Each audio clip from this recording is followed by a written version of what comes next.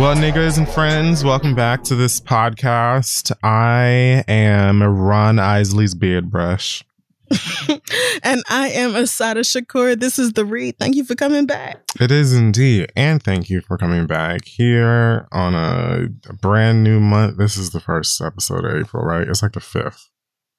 Yeah, 4th? I think this is. Yeah, whatever. That month, here we are. Welcome.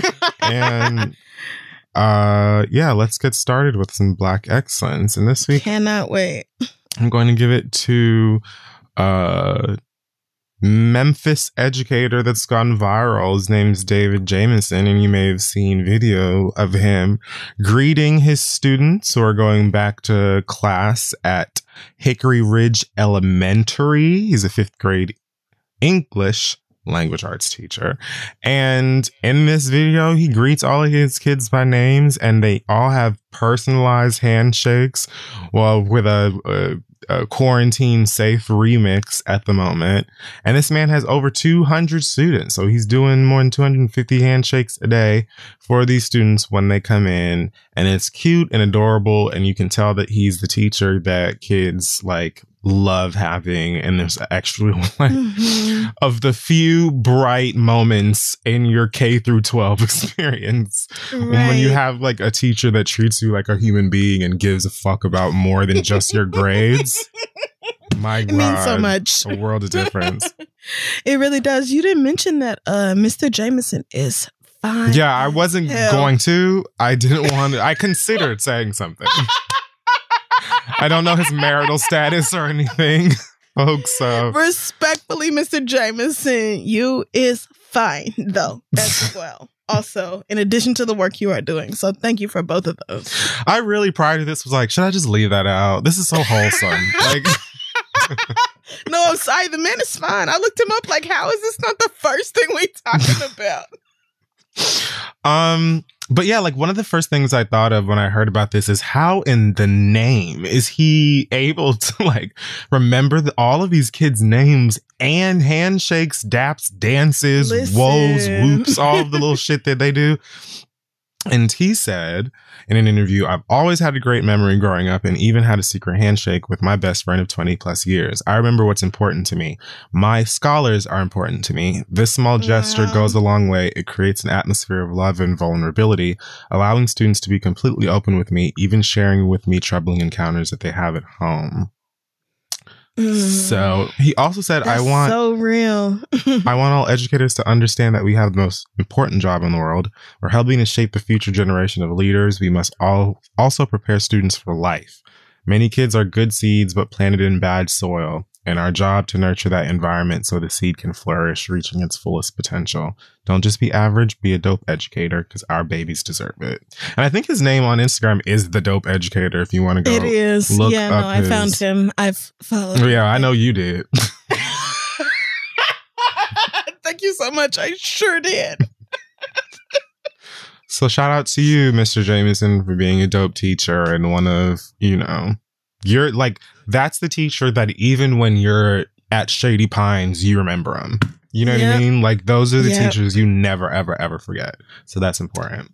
Absolutely. And I love that he told other educators, the connection with the students is what really matters. It does. And that's so true, because when kids feel comfortable with you as a teacher, they will tell you things they would not tell other teachers. True. So shout out to Mr. Jamison and all the other educators like him who are just trying to help these kids through an absolutely terrible time in world history. God bless.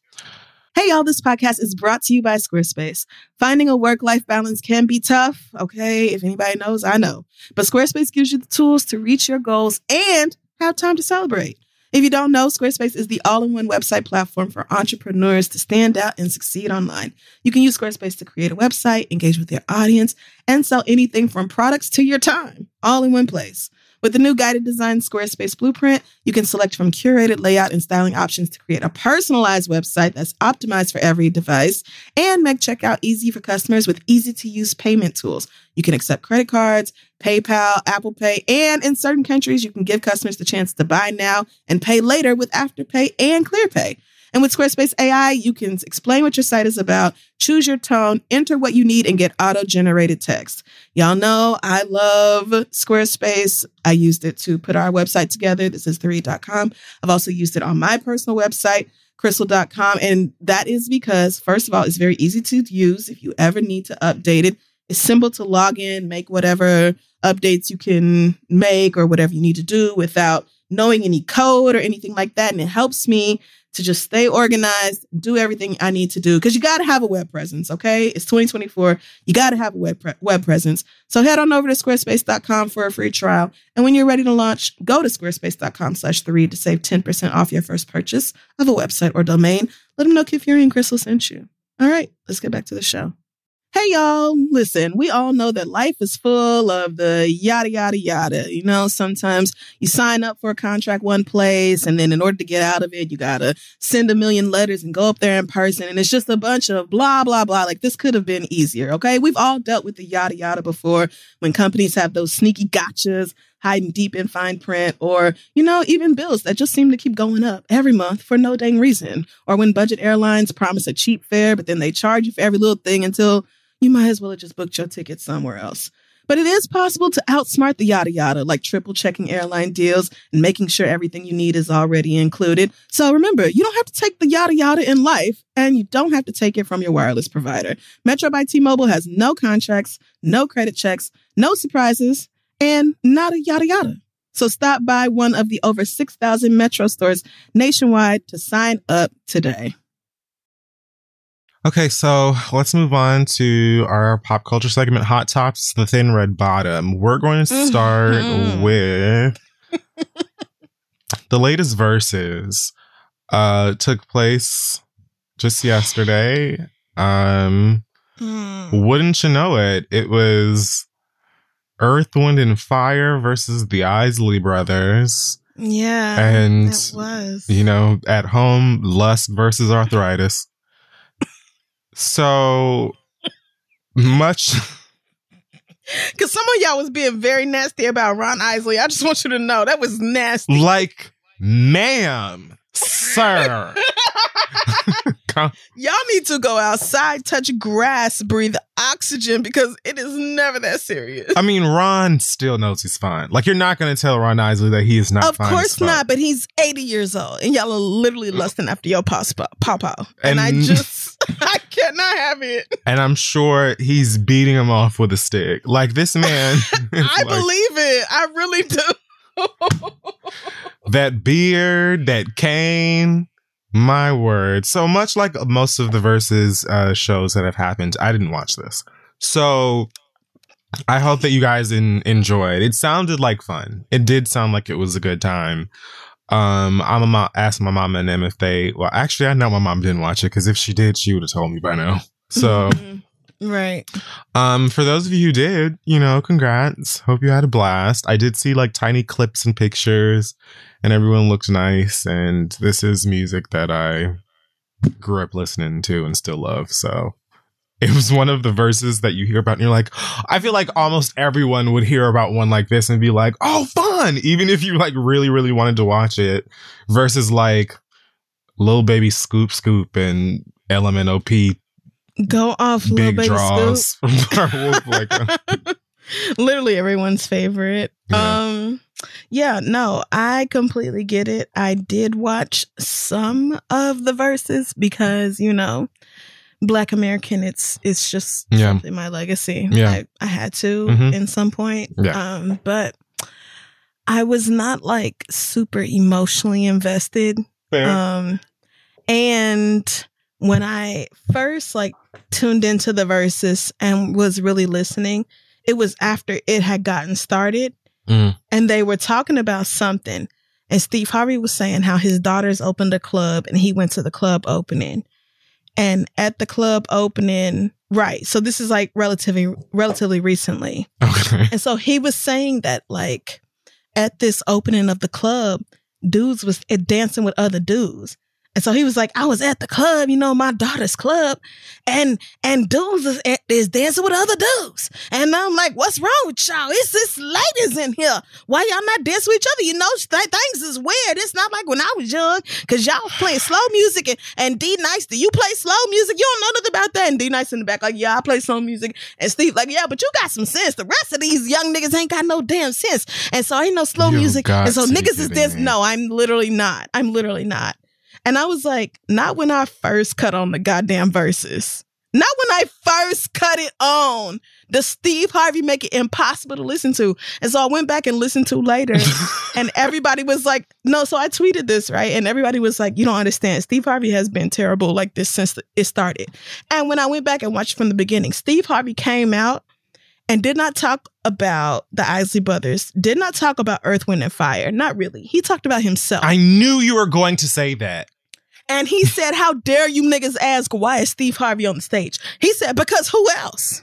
Literally this music grew me. This music shaped me. Okay, nigga, you and 8 trillion other niggas. Like, you and every other nigga born between 1950 and 1975. Please leave me alone. Like, you're not the only one by far. And that nigga sat there and talked about what different stage of life he was in when Earth, Wind, and Fire was popping, how he had to restrain himself because his dick was busting through his jeans when one of they saw. Right. I'm like, who the fuck cares? Can we talk to the actual legends, please? So I was so glad that I didn't even catch all that part. But when I went back and watched it, I was like, of course he did. Of course he did this. Like, that man sat there and defended himself against what the internet thought instead of celebrating the actual legends sitting in front of him. And I was like, this is why you don't deserve the job. Like, this is literally why you don't deserve the job. Because somebody else would have been more professional and not sat there and talked about why the young people don't want him. Hello, the old people don't want you neither. Because you're sitting up here wasting time and this is going on way longer than it should have because you want to talk about the dumb shit you did when you was in college and you was in your 20s as opposed to these niggas who have made music we will be listening to for the rest of our days. I mean, whoever hired Steve Harvey to do that clearly was like, oh yeah, come out here and do like your comic thing. Like they probably were looking for him to. We absolutely didn't. I'm not saying this in defense of the bullshit. I'm just saying clearly someone was like, oh yeah, let's get a comedian to come in and like make jokes and da-da-da. And so that was, I guess, supposed to be like his opening set. But I, in none of my days, need to really hear current day Steve Harvey tell a joke about anything. And right. I heard maybe like the day after, not too long after the announcement of this versus, I heard Steve Harvey was hosting and I was like, well, I wasn't sure I was gonna watch before, but now I know I'm skipping it. And I really didn't expect for you, like I in my mind at the time, I'm like, he's gonna say something corny or silly or just ugh. But I wasn't thinking he was gonna be like, my daughter's opened a club and niggas were in there dancing with other niggas when there are women in there. Steve, your first day on Earth, pal? Huh? Who cares? Furthermore, literally, who cares? If your grandmama opened a fucking club somewhere, you know, she had a juke joint and niggas were in there dancing with niggas, then I would be like, oh, that is so nice that, you know, we're crossing those lines. I don't know. But like, girl, your daughter likely opening a venue that is, you know, inclusive and doesn't treat queer people like, you know, salacious garbage and throw them out on the street. Does it? Yeah. Why were you there? That's what I want to know. Like, what were you doing at the club? Right. So it's like, first of all, there's that, because you really didn't have to be there in order to be supportive. Secondly, niggas don't even have to be dancing with each other. Like, he left it ambiguous enough to where it could have just been niggas like in a dance battle, like some You Got Served type of shit. Oh. It wasn't even necessarily like romantic dancing. It was just more like, why is this anecdote necessary? That's and even stupider. Right. Most importantly is that everybody else on stage was just sitting there looking at him. Like, nobody co-signed that dumb shit he said at all. Everybody was sitting there because, like, nigga, it was the fucking 60s and 70s. Niggas was in there trying to have fun, have a good time. Like, you are the one who brought this weirdness into it. And they took a break. They took like a 10, 15 minute break in the middle of it. And I thought, you know, this is because everybody is elderly and they need, you know, a Gatorade break or whatever, which is fine. But it's clear, and Swiss Beats confirmed this. They talked to Broderick Harvey about his performance, because when they came back out, that nigga didn't say nothing for like the first 6 songs, and it was incredible.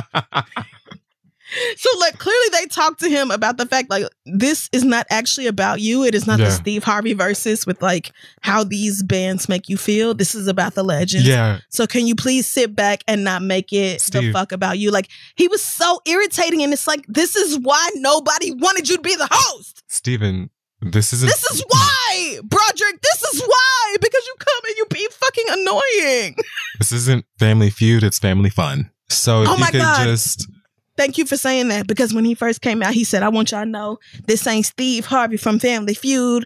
This ain't Steve Harvey, the movie star, game show host, or whatever. He said all that.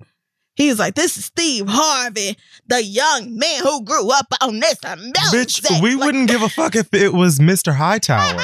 Get off the stage. Honestly, it might as well have been Mr. Hightower, because Mr. Hightower was Steve Harvey. Well, just, true. You know, pretended to have a degree. That was literally the only difference. So it might as well have been Mr. Hightower, but I was just like, sir, nobody's impressed. And furthermore, no one cares.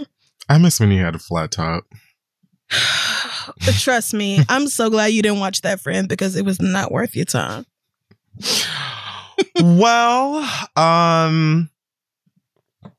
interesting story outside of Drake's Toronto mansion. Apparently, oh no, last Tuesday, Toronto police were called to the estate where they apprehended a woman who was apparently trying to sneak her way into Drake's house for whatever the fuck reason. I guess because he's Drake and his house is gorgeous. She's currently being investigated. Drake was at home at the time, but apparently, right? How scary. Oh my God, that's so terrifying. God damn. But it says that the woman did not make it near the inside of the home, nor did she have any contact with him. So that nigga got a fortress. Like, I imagine that, yeah, he probably has security or whatever that peeped her and took care of it. But in my mind, initially, when I read this, I just thought of like a fleet of dogs just coming out and like chasing her over the gate again, or some ridiculous, or like lasers or androids that come up out of the ground. Because have you seen this nigga's house? This is another thing. It's like, no, I have not. He's shot music videos in his house. There have been like photos of the interior and shit in magazines. It's like wealth. Like, it literally looks like rich. Of course it is. I mean, yes. Of course it does. But like, yeah, of course. It looks like a Fabergé egg. Like, every room looks like something in Scrooge McDuck's vault. It's just really like... Not a Fabergé egg, though. Anyway, I read this and I was just like, and the girls really be wanting to be famous and don't even have anything to show for it. Like, at least this nigga makes good music to some. You know, motherfuckers just wanting to be on Viacom or whatever the fuck to get to this place. And next thing you know, you got motherfuckers trying to break into your house just because. There were rumors that the woman was armed with a knife and that she attacked some security guards with a metal pipe. But the police said that's all bullshit. Can y'all please just let this go? We have her in custody. We're talking to her. Get her the help she needs. And Drake probably heard about it through text like 4 hours later. So, you know, there's a win for Aubrey. Not so much. Kind of a win. I mean, still somebody tried to infiltrate your fucking property. And that would make me, you know, extremely nervous. But yeah, I mean, I guess that's just one of the things that comes with being that kind of famous. He'll write a song about it. He definitely will. And he'll make like another $8 million off of it. So that will be that. But I just, you know, personally, I can't imagine people being that pressed about getting inside the home where I live. Like, that would drive me crazy to even think about having to go through that shit. When I hear about stories like this, I try not, like, I often assume that the person in question is likely not in their right mind. So I try to come at it from that perspective, because it's like, if it were like, well, I'm not in my right mind most of the time either. If it was just like any old average bitch, You know what I'm saying? It was just any old average motherfuckers. Like, what happens? Like, when you get in, Drake's there. Then what? Like, then what? Do you put some Orville Redenbacher in the microwave and say, what's on Cinemax? Like, what the fuck? What happens? Oh my God. That one woman who was it Chris Brown's house that she broke into and like, yes, on Christmas on his and like crawled through the doggy door. Yes, and, like, that bitch got dressed food. and everything. Yeah. When I started barbecued, had her friends over. Like, that is my Bessie and her Tessie. Like, she was having big fun. She made herself comfortable, but it's like, this nigga's what I don't know. So I think last week I mentioned how Nike was suing this streetwear company, Mischief, the same company that's behind the Satan shoes that Lil Nas X was wearing in his video. Oh, yes. I recall. Promoting around the video. Well, apparently, Nike's legal team operates, I think, the way that you'd imagine Nike's legal team does, because they're done.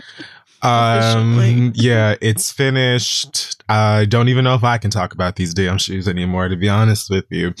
But yeah, they have to stop distributing and selling the shoes immediately. Again, I think this is hilarious because it's not the only altered Nike product that they have, and they literally have a Jesus version that bothered no one. Of course.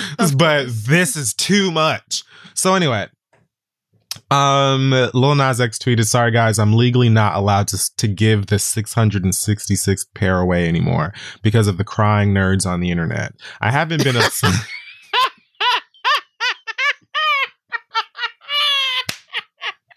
This kid is something else. Period.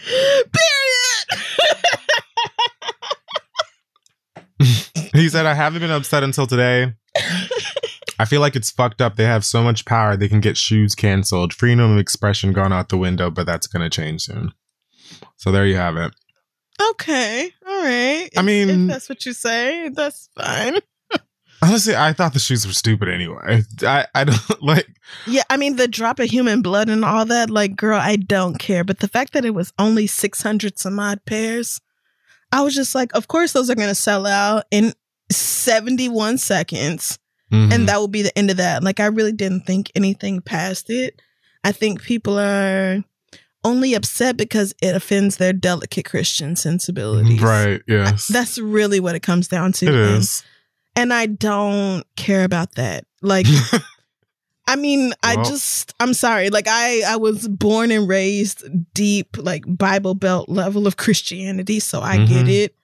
But also, y'all love to persecute people and then be mad when somebody say boo about y'all.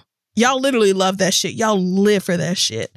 So I can't be mad that this boy is doing something that y'all don't like. Because y'all don't like a lot of shit that ain't actually a problem. So. Damn.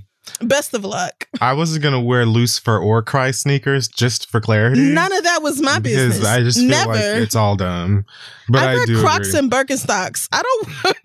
I'm old. None of that is my business. I mean, but yeah, y'all were mad for no good reason, as far as I'm concerned, about Lil Nas X. Y'all were just mad because he dared say or do something that you didn't like. That was really all there was to it. So, which one of these niggas do I discuss first? Oh, Lord. All right, so let's just jump into an update from last week's Quavo and Sweetie debacle.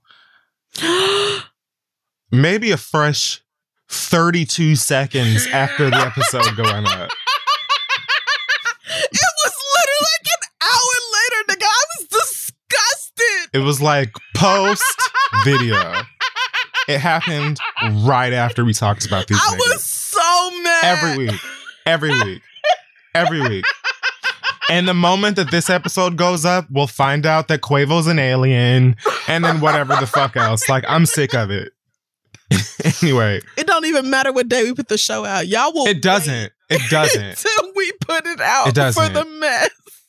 It does not. When the show came out on Thursdays, all the wild shit happened on Friday. I don't get it. The fact that Like, this happened a week ago, and it is already so old to my brain that I had to sit and think for a second. When you said Quavo and Saweetie, I was like, what happened? Like, that's how unfair this is. Yeah. We don't deserve that. This show's cursed. I believe it's me, honestly. It's not you, it's me. I won't be surprised if I find out that the fucking teacher from Black Excellence is actually the Black Dexter or whatever. No. Like, y'all always come back around and be like, oh, didn't you know that you're completely wrong about this?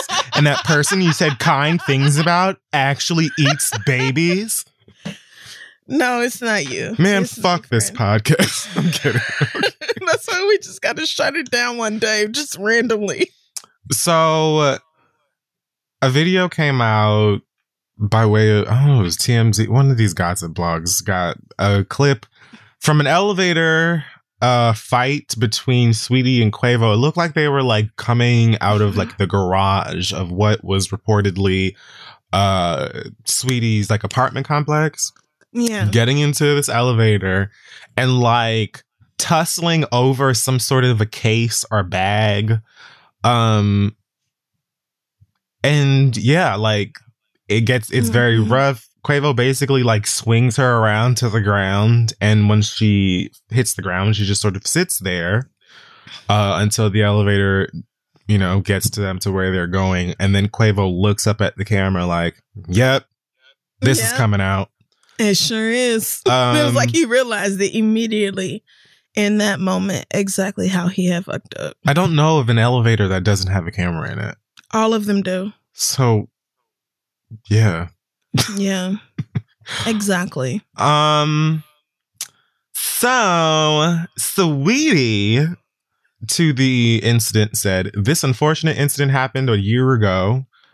While we have reconciled since then and moved past this particular disagreement, there were simply too many other hurdles to overcome in our relationship, and we have both since moved on. I kindly ask that everyone respect my privacy during this time. Good luck with that. You know, niggas don't respect your privacy. Yeah, they're not going to do that, but shout out to you for asking. And the Migos man says, we had an unfortunate situation almost a year ago that we both learned and moved on from. I haven't physically abused Saweetie and have real gratitude for what we did share overall. This gives me, they both knew that this video was coming out, and their reps both had statements prepared for when it did. And in fact, I want to say that the day, y'all can correct me if I'm wrong about this because God knows that y'all will. Well, the reason that you can't call her Blanche on the RuPaul's Drag Race is because of copyright. You can't say fictional characters on Drag Race. I want to say that the day that elevator video came out, there was like a new Migos video and song out like as well. So the girls were fully prepared for this to be released, and I think they're both doing their best to move on. Seems like Quavo's doing more of a damage control-y situation. Definitely. Whereas Saweetie seems like she wants to be left alone. Yeah. Sister is getting back to her club appearances and getting to her bag. Mm-hmm. And I can't really say I'm mad at that. My thing about the video is that obviously we haven't seen the whole thing. So for those of you who are finna tell us that, we know that we haven't seen the whole thing. Right. We don't know how it started or whatever. It does clearly look like Saweetie is physically assaulting him when it first begins. I'm not debating any of that. What I'm saying is that what is also clear is that that man swung her ass onto the elevator, tossed whatever bag she tried to throw out of it back onto the elevator, and made sure she stayed on the elevator. That's what I know. And so I'm not trying to, assign fault or guilt or innocence to anybody in the story. I'm just saying y'all do everything you can to not hold men accountable, and I won't never be that bitch. That's all I'm saying about that. Like, y'all will literally bend heaven and earth and be like, oh, but he didn't punch her, he didn't hit her, he didn't blah blah blah, he didn't this. Again, when she broke up with him, or when she announced that she broke up with him, this wasn't even part of the story. Right. So it was just a matter of time before this came out. And obviously both of them knew there were cameras in the elevator. This was Sweetie's apartment complex. Right. So it is what it is. I'm just saying when it comes to watching that footage and automatically signing with the man, you won't find me there. Like, that's literally all I'm saying about it. I'm going to say, those things I saw were true. And then I also saw this here. And I saw that girl sitting there until she got back down to the ground floor of the building. And I saw that girl sitting there while the door opened on some random floor and a man sat there and saw what was going on and chose not to get on the elevator. That's what I'm saying. The rest of you can believe or feel whatever you would like. Yeah, I mean, this was going to be said darker, but I realized I don't have to say it in a dark way. It could have been worse on camera. Oh, definitely. You don't want to see what... Never mind. It could have been worse on camera and people still would find ways to side with the man. We know that. Like, that's just the environment. I mean, that's the society that we fucking live in, and it sucks. It's unfortunate, and it's really fucking old and lame. But it's sad. With this particular video, yes, like we saw just as much as everybody else, and everybody is making their own assessments and you know, reaction videos and detective work and SVU and all of this other shit. And these people aren't together anymore. And I just honestly wish them both. Well, I wish Sweetie the best. Let's be real. We don't actually wish men any good ever. I wish Sweetie the best in health and wealth. And yeah, I'm done. I mean, I do too. I wish her the best in all things. And I also know that this is probably the last footage that she wanted to come out, while also knowing that it absolutely would come out. So I hope that she is able to heal and move on. The fact that she chose not to tell us about this means that I'm going to let her drive the conversation about how it goes. Like, you know, she clearly didn't press charges or nothing like that. So I'm not going to get myself involved in the situation. But no, I'm not going to get emotionally wrapped up in something that ultimately don't have nothing to do with me. But I will say that always I will believe women until there is concrete evidence for me to not. And that is what it takes. And that was not what was in this video. Speaking of oh no. Oh no, I'm gonna regret this, aren't I? Speaking of possibly abusive rap niggas in relationships with rap women, Steven Uziverse or Uziverse has to do something. I think the Steven Uziverse has to just figure out what's going on. And I'm not just talking about that Lisa Frank forehead that he's got now. I don't know how this happened because... Oh, Lord. I was not in on the live, so unless you watched this whole live moment between Lil Uzi Vert and Young Miami, I'm gonna assume that you saw the same, like, 60 seconds or whatever that I did. I was gonna say, you know, I had not seen whatever you talking about. There's a clip of, oh no, this shit is like 2 minutes long. But yeah, I think, okay, so when someone joins your live, they're on the bottom, right? I think so, yes, if you allow them to be like a co-host. They're on live together. Carisha looked like she in her bed or something at home. Meanwhile, Uzi is talking to her in the back of, you know, one of the fancy rich nigga cars. And again, it starts kind of in the middle of a heated discussion. And JT is off to the side because you can hear her desperately trying to get this nigga to shut up and give her and give her back her phone, which I believe he was on her phone. Oh God, why? Like, y'all let me know. Like, were Carisha and JT on live together and he happened to be like, how did this even end up happening? Because I don't. Anyway. This feels so like I was born in 1996. Yeah, like, girl, I have never felt like more of an aunt. This feels like my baby brother's kind of drama. Absolutely. So he's basically saying shit to her like, you and me don't ever have to see each other ever. You know what I'm saying? Like, if you don't like me, blah, blah, blah, blah, blah. And what was more like bothersome to me is that as JT is trying to interject, he would just say gross shit to her. Like, he'll be like, he told her to shut up at one point. What? At one point he was like, JT, if I tell you to tongue kiss me on this live right now, you'll do it. So stop. Like, very like controlling, manipulative type of tone. No, won't do none of that. Like, are you fucking kidding? Listen. Who the fuck are you talking to first and foremost? Anyway, he keeps going back and forth with Caresha. You can find the whole video if you want to. She again said maybe 5 words during this 2 minutes. And she was mostly just sitting there with a smirk on her face like... Wait, hold on. He was talking to Caresha, Young Miami? He wasn't talking to JT? No, he was on live with Caresha, but JT was in the car. So he was talking to Caresha. Oh, why was he talking to Caresha? Like, okay, never mind. No, he was talking to Caresha saying, we ain't got to be friends. If you don't like me, blah, blah, blah, blah, blah. Yeah, we don't got to be friends, nigga, because I'm her real friend. You her dick. So now what's up?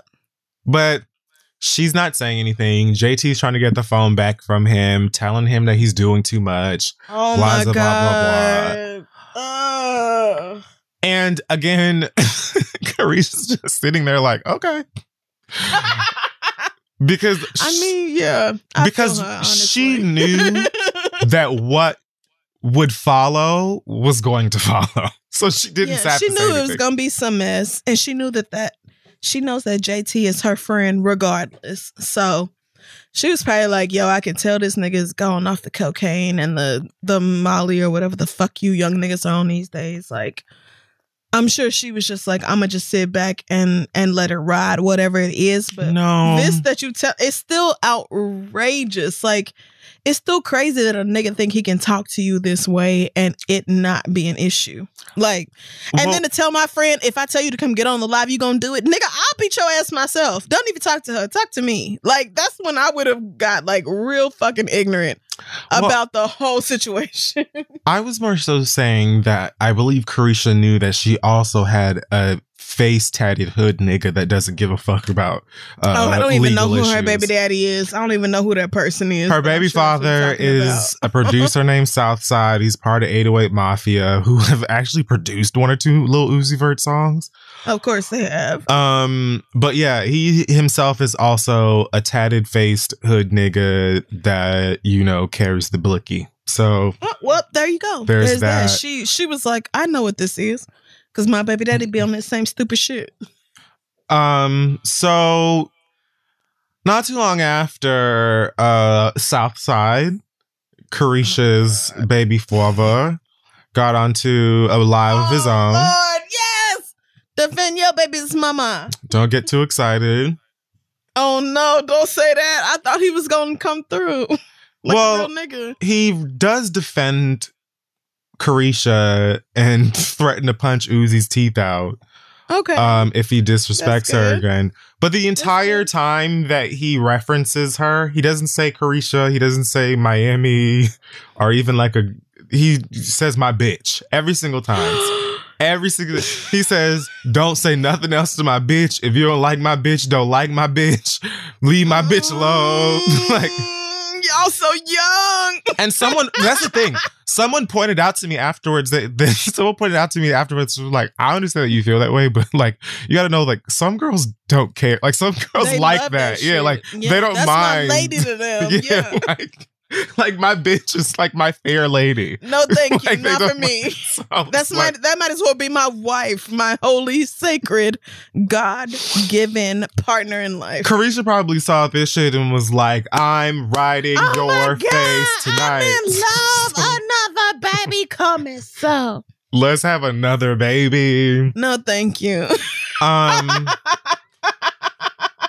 But yeah, now this nigga want to punch Uzi in the face because Uzi was being fucking weird and talking to both JT and Caresha crazy on live. And the thing is, apparently, I didn't know this until today. Caresha said about a month ago that he had cursed her out before and said something to the... She said... Oh, wow. She said, Uzi cleared me, bitch. He said, bitch, I don't know you. And I said, okay. So Caresha is always... I don't know you. And he claimed on Twitter, oh, God, that's my girlfriend, best friend. I was playing with her. She always cursed me out. I never treated a woman how I treat JT. I literally will die for her. It was just playing, y'all dragging it. If Uzi doesn't have a therapist, he should get one. And I think that he needs to just go ahead and work out whatever issues it is that he has that is separate from JT, Caresha, or any other women that surround him that he feels like he can talk to like they're, animals.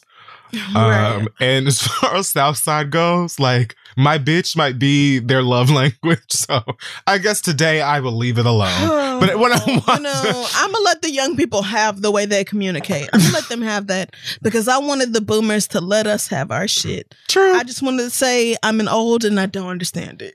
Very true. Because a nigga not finna call me my bitch and more than once and me feel like that's a loving phrase. That's not gonna happen. So, but I'm glad that was cleared up amongst the youth. I just won't, as long as JT and Caresha stay JT and Caresha, I don't give a fuck what none of these niggas or their face tattoos are talking about. First the fuck of all, I've gotten way too many bangers from that Miami woman for you to be talking to her any kind of wild way on motherfucking, you know what I'm saying? It's not to say that there isn't a single Uzi Vert song that I like, you know what I'm saying? But like, I don't give a fuck. What are you if I told you to come over here and to kiss me on the camera right now, you'd do it. What?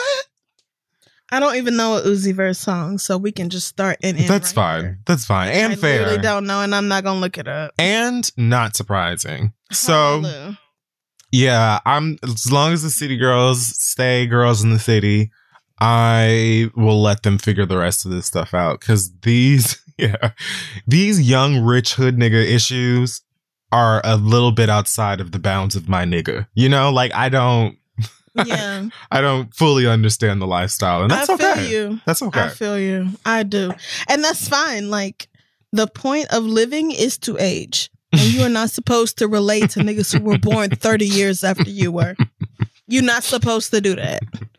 You're supposed to let them people who were 7 years. No, they're not that young. But if them niggas was 10 or younger when you were born, mind your goddamn business. I mean, because... but just in general, like, I don't know why the need to be this involved in your girlfriend's friend's life any the fuck way.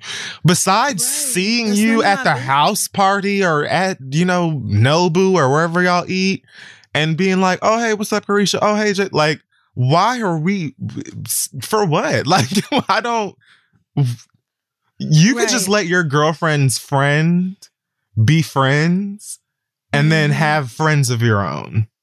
Right. Because the thing I'm thinking of immediately is that, like, partners who try to separate you from your friends and family 9 times out of 10 are abusive in some way. And so you don't need to be with nobody who's trying to separate you from the people who have known and loved you all your life. Like, that's the first thing I'm thinking of. Mm-hmm. So if you're not on that type of shit, then she should be able to have her friends and family and you have yours, and niggas should find a way to coexist or break up. Right. And let that be that. It don't have to be some big crazy whole like to do. You niggas should be doing the fucking most when it don't have to be that way. So, I mean, JT and Uzi, they my brother's age. Wow. So I'd just be like, Annie can send you $20 on Cash App. What else you want? Like, I don't have nothing else for you young niggas. What the fuck else do you want from me?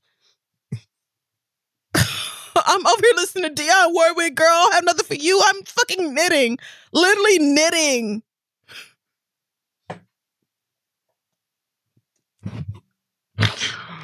I remember when I'm not gonna make another Isley joke. It's he has a beard, it's white. Okay. Okay, so lastly, I'm going to mention the fact that DMX is unfortunately in critical condition in the hospital due to a drug overdose. I'm actually going to Google and see if there's an update, hopefully a possible one. I mean, I don't think a positive one. I think he's still in a vegetative state. It says his children and family and folks have come to visit him. You know, he got 15 kids. I mean, I did not know that, but I'm also not surprised by that. Your face did not move at all. Like there was no surprise. It was like you had told me it was 66 degrees today. Yeah. Yep, it was. His youngest baby was born in 2016. Holy shit. Yeah. Okay. And yeah, apparently they say that they tried to resuscitate him, paramedics. He's had a lack of oxygen to his brain or something like that.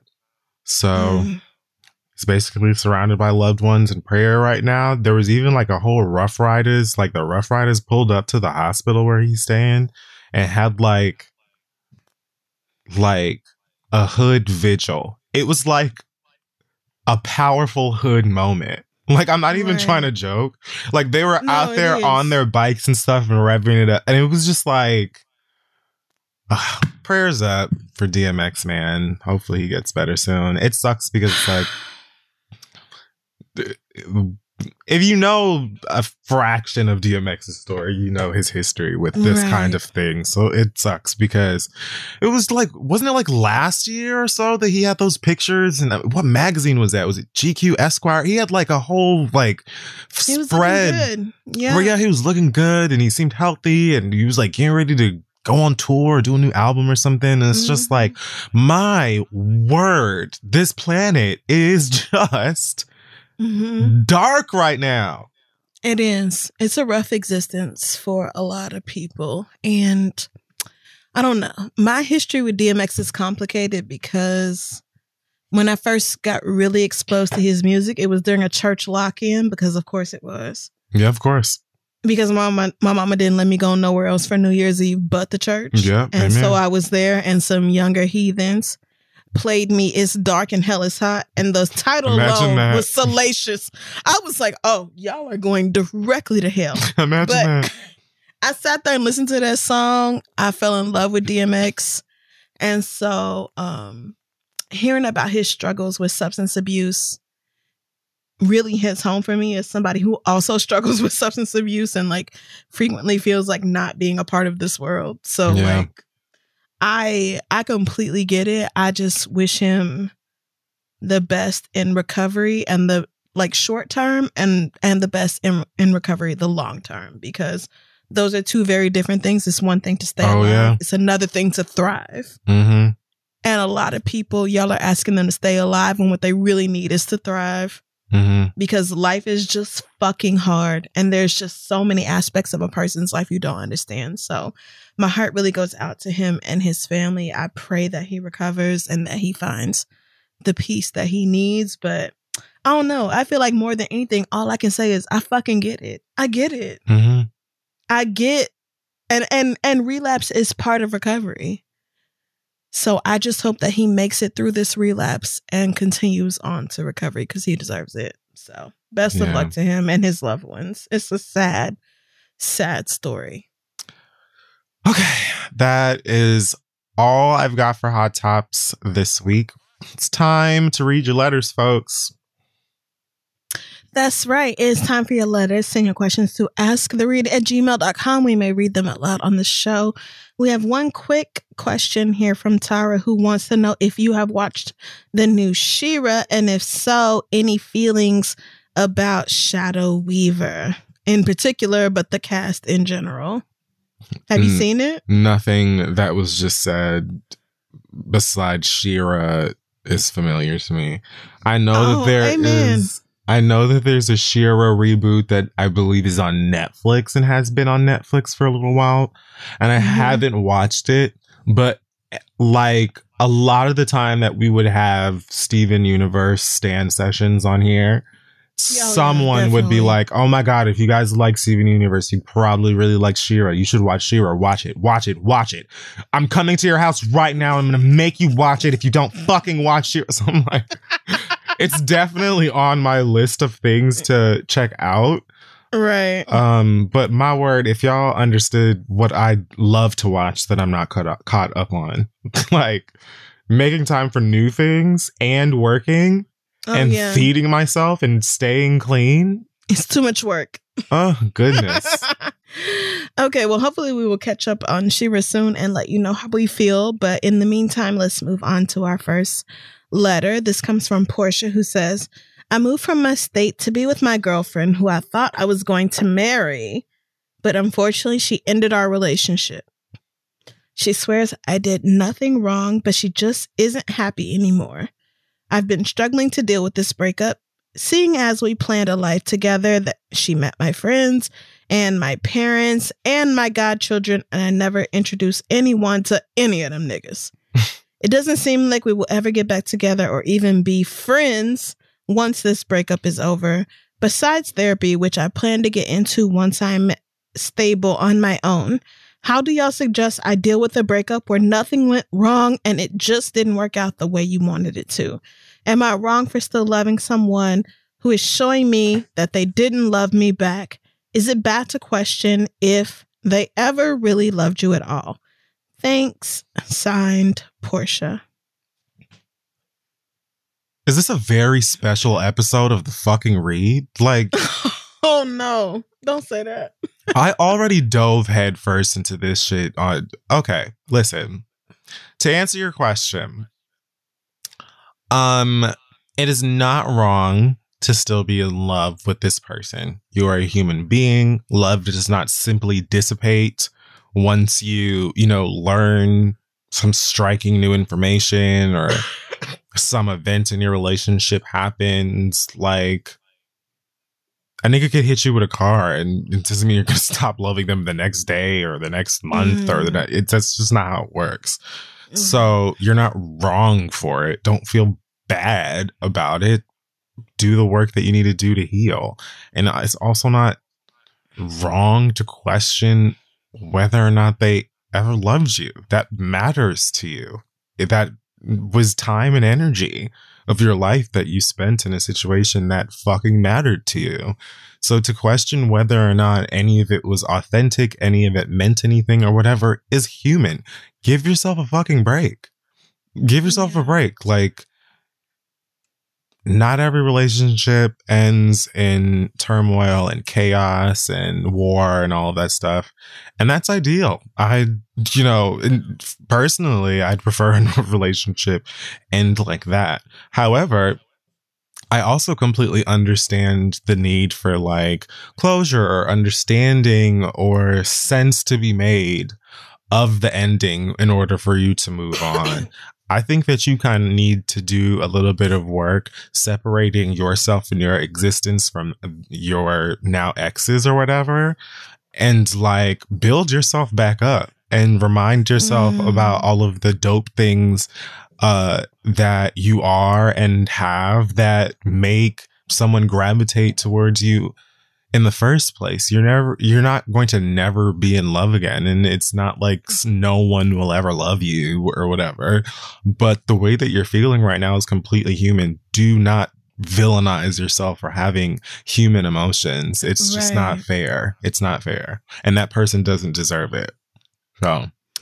Right. I honestly think the advice about not demonizing yourself for having human emotions is probably the most important advice you need to take, because a lot of us beat ourselves up not just for feeling bad, but for having the capacity to feel bad in the first place. Yep. Which is like, if you truly care about somebody, you are taking the risk of having your heart broken. You are doing that. You are taking the risk of having your feelings hurt. And so all it means if your feelings are hurt is that you chose to be vulnerable with somebody. And it is a risk you take that it might not end up right, or it might not end up with everybody feeling great. And to be honest, most times it's going to end up in a breakup, because that's how most relationships end, period. True. Yep. So I think that's really important. I would also say that I have been on both sides of this. I've been the person who was broken up with for no apparently good, quote unquote, reason. And I have been the person who broke up with somebody for what they thought was no good reason. And I know how much it hurts when you are the person who got dumped in that situation. And I also know how hard it is to break up with somebody when you simply know that they are not the one. And you don't want to waste their time or your time. And it's a difficult thing to do. But it is still true that you feel like this ain't it. And so you have to just say it and let that be that. So both of those are really difficult positions to be in. What I would say is, first and foremost, please don't contact your ex for any reason. It is over and let it be over. Yeah. Anything you have to say, vent to family or friends, anybody but your ex. Please do not go back to your ex. Yeah. And I say that to the person who broke up with you too. Please, if you broke up with somebody in that situation, leave them the fuck alone. Let them move on. Let them grieve. Let them heal. Let them get over you. Yeah. Because even though it was hard for you, they still have the feeling of rejection. So please let them process that. Yeah. Past that, it's very normal, I think, to have these feelings of love, even though you were rejected. Those don't just shut off automatically. And as cliche as it is, as more time that passes, you will feel less emotionally attached to those feelings. Yeah. Like, yeah, that's how you feel. But 6 months from now, I guarantee you will not feel as intensely as you do right now. And a year from now, it will be even more different. So I would say detach from that nigga, block them on every possible avenue of communication. Block them on social media, on your phone, on your email, on literally fucking everything. Don't let that nigga get in touch with you at all. Focus on your own healing and don't try to cover up the pain as if it doesn't exist. It exists. You were vulnerable with somebody and it did not work out in the way you wanted, and that hurts. And it's okay to just let that hurt. Just let it hurt. Because the more you try to drink it away, smoke it away, fuck it away, drug it away, whatever y'all do to pretend you don't have feelings, they don't ever actually go away. And you will have to feel them one day in one way or another. So I would suggest just doing that and letting that be that and not worrying about whether y'all are friends again or ever talking again or anything like that. Like, worry about yourself, worry about how you feel and whether you're okay, and focus on your future. You don't really have to worry about whether you and your ex are ever going to be friends again, because honestly, the relationship is over. So fuck that nigga. That don't matter no more. What matters is you and how you feel about things and how you're going to take care of yourself from this point going forward. So yeah. I personally sometimes suggest friends or family in breakups that they struggle with to have a funeral for the person. I don't know. Sometimes I say wake, sometimes I say funeral. I'm probably saying the wrong thing anyway.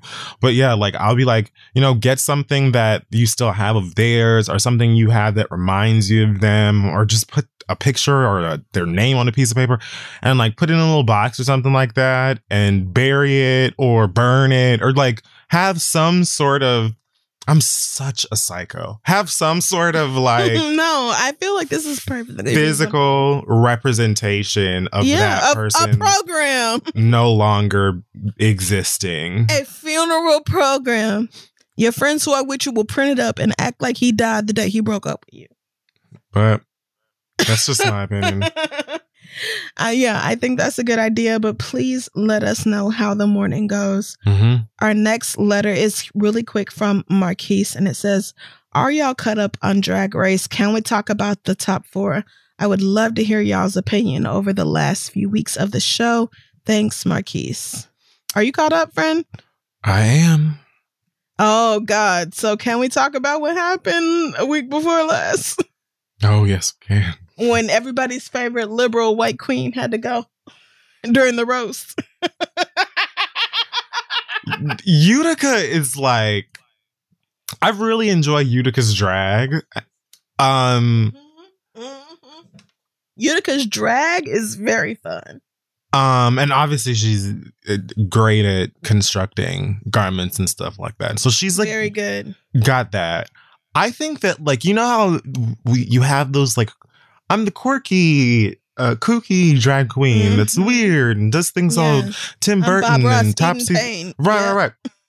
It's like, with some of them, you can tell that, yeah, maybe they're a little weird and they just like lean into it, right? Utica is truly delusional. Like, that bitch is like,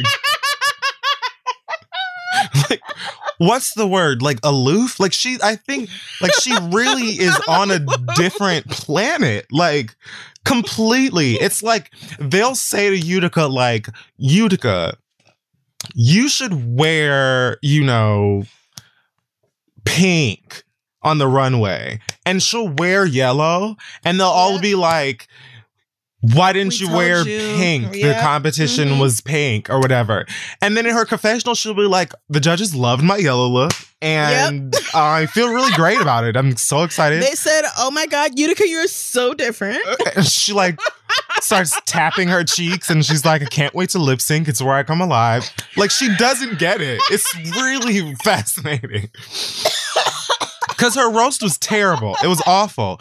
And then It was really bad. When she got chopped and then she was like doing her little exit speech or whatever, she was like, you know, I had such a great time and now I feel like I have a future in roasting and maybe I'm a comedy queen. No. Girl. That's got Mixed Legacy. That's not yours. That's Mixed Legacy. One of the actual comedians on the stage, on the judges panel, booed you. When they said your name, she booed. And told you, and straight up said, you the one bombing right now. When Lonnie Love told Utica, you can say whatever you want to. You the one absolutely crashing and burning right now, nigga. I scream. It was so cringe. I have not. Oh, that was awful. She is just very much bad. Like far more. I can tell that she's one of those, not even just the queens, but like one of the people that come into televised competitions like this, constantly worried about audience reaction to every single thing that they do and say. That's why she was like, I don't want to wear an afro, even though the person I'm playing was a white man with a fro. But instead, I'm going to simulate an afro with a cluster of squirrels because that's not offensive. And then it was like she tried to almost do the same thing with the Baps shit on the episode that they won. Yeah, her and Simone. Oh, I don't know. And essentially, Simone was like, "Bitch, shut the fuck up and put on this goddamn like." Because what I'm not about to do is be in the bottom with your you know, fake ass virtue signaling. But they set her up with the right bitch. They set her up with the right bitch because Simone has experience with white queens. So they set up with somebody who could handle her ass. If Miss Bag Challenge was still there, that shit would not. Don't get me wrong, because I love my sister, but it would not have gone down that same way. I love LaLa Ri too, but that was inexcusable. You will never tell me. First of all, hot gluing them baby shower gift bags. Why did she do that? Because she can't sew it. But she didn't even, like, girl, you could have, like, cut the bags into, like, interesting pieces and then glued them. She just glued, it looked like a shelf at Walgreens. It did. It was just flat pastel bags with the white rope and everything attached. How embarrassing. As much as I love LaLa Ri, that was bad. Fuck else. It was. And so... But yeah, I don't have it. Yeah, I don't have it for the white queens who are like struggling right now. I don't have it for y'all. Yeah, like I said, I enjoy Utica's drag. I'm sure it's not the last I'll see of it, and you know, but her going was not. I wasn't mad. It was her time, and I feel like as far as this last episode, yeah, same. In fact, Olivia should have went home that week that Simone and Utica won. Olivia should have got chopped instead of Denali because Denali actually had Olivia look like Denali, whereas Olivia made Denali just look like a random drag queen. And then her lip sync But, wasn't even better. For Black's rights, I just couldn't vote Olivia off. But you're not wrong. She offered nothing. Like, I think she's beautiful. She's got a gorgeous, gorgeous smile. I think her drag is excellent as well. But her making it to the top 5 to me was shocking. But I think I'll see more of her. And she's beautiful. And I'm certain that, you know, in an All-Stars, theoretically, she'll be far more elevated. Yes. Mark tweeted earlier that like all Olivia needs is like a drag mentor, one of the older girls. That's a good point.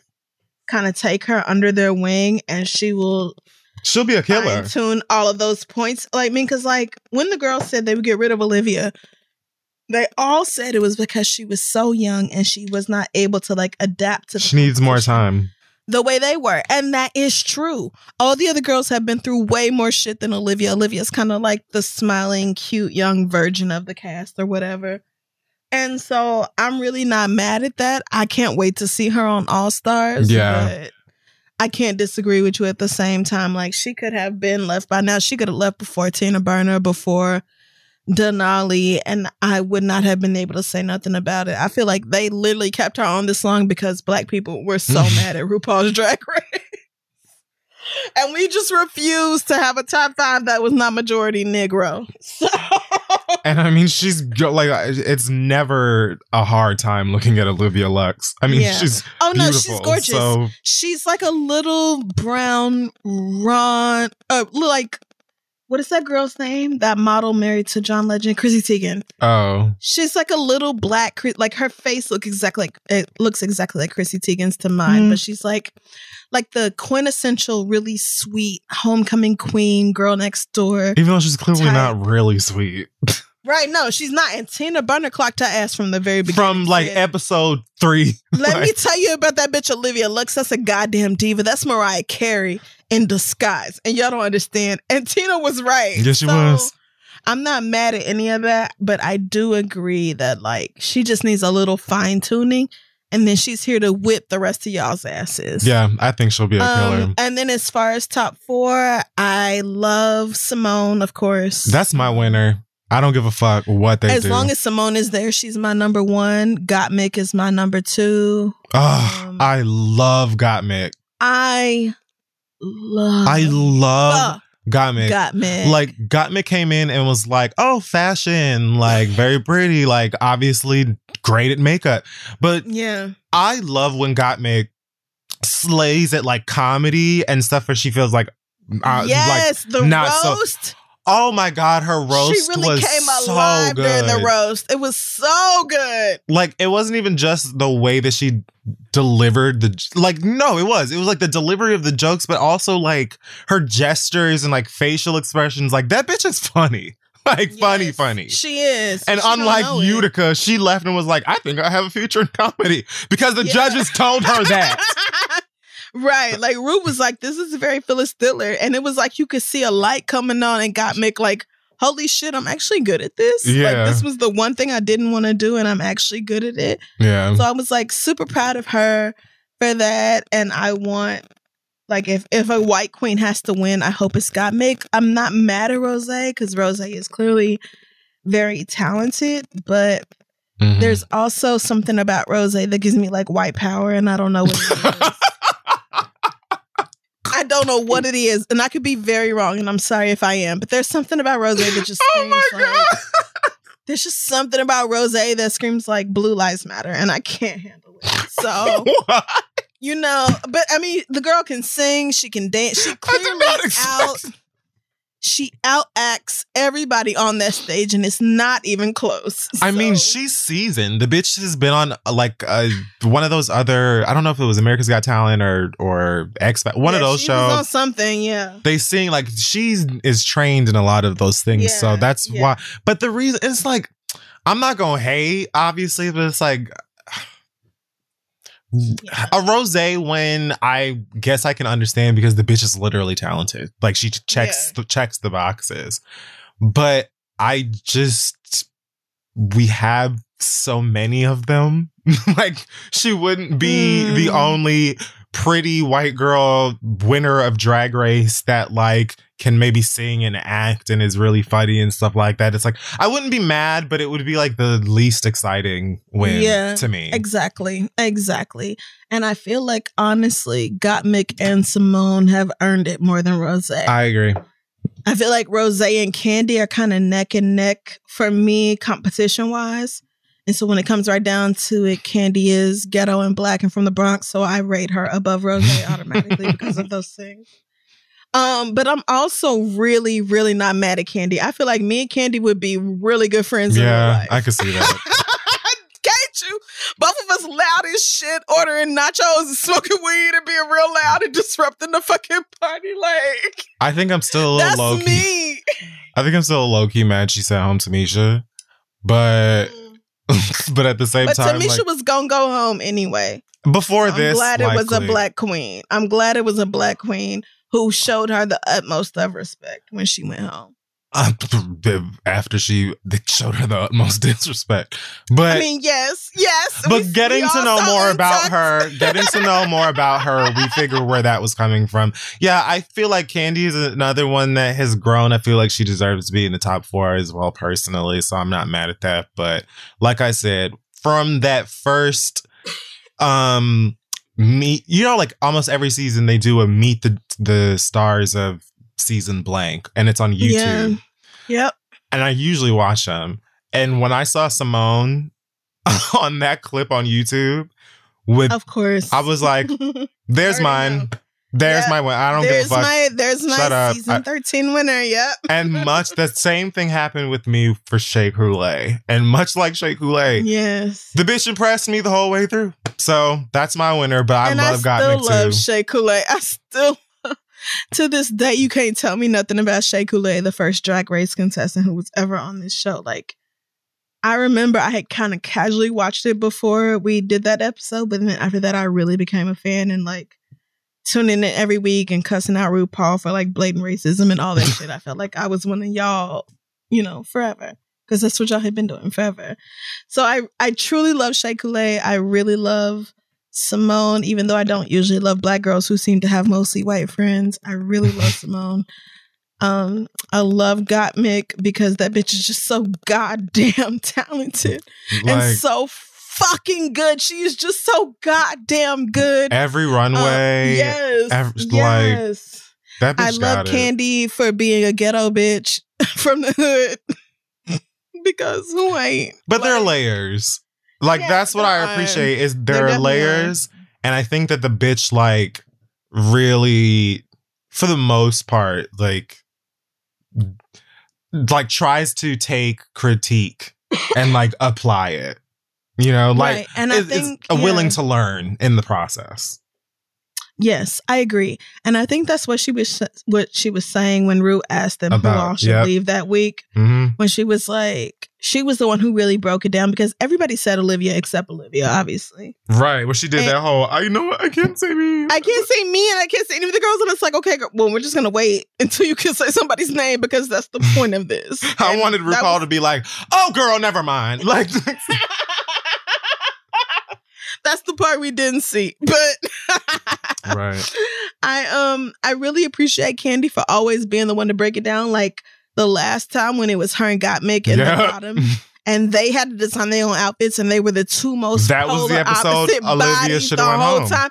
Yes, that was the episode Olivia should have went home, and that was the episode where Candy was like, no, fuck y'all, because we had to do the most work out of all y'all hoes. Which they did. And we still turned it. And they did still the fuck turn it out.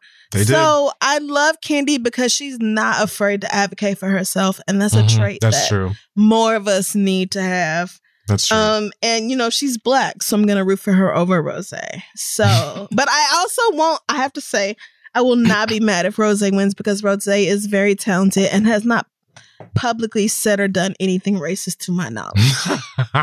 Y'all might let me know if that's wrong. Just like I thought Uniqua was so fun and so cute, and then y'all were like, that bitch is a stone cold racist. So like, I get it, but until then, I won't be mad if she wins, but I'm rooting for the 2 blacks and Gottmik to be in the top 3. Yeah. Okay. Best of luck to all the girls, though. Let's wrap it up with a letter from Dina, who says, I have a friend that I've known since high school, and we've kept in contact, but we haven't been that close since we live in different cities.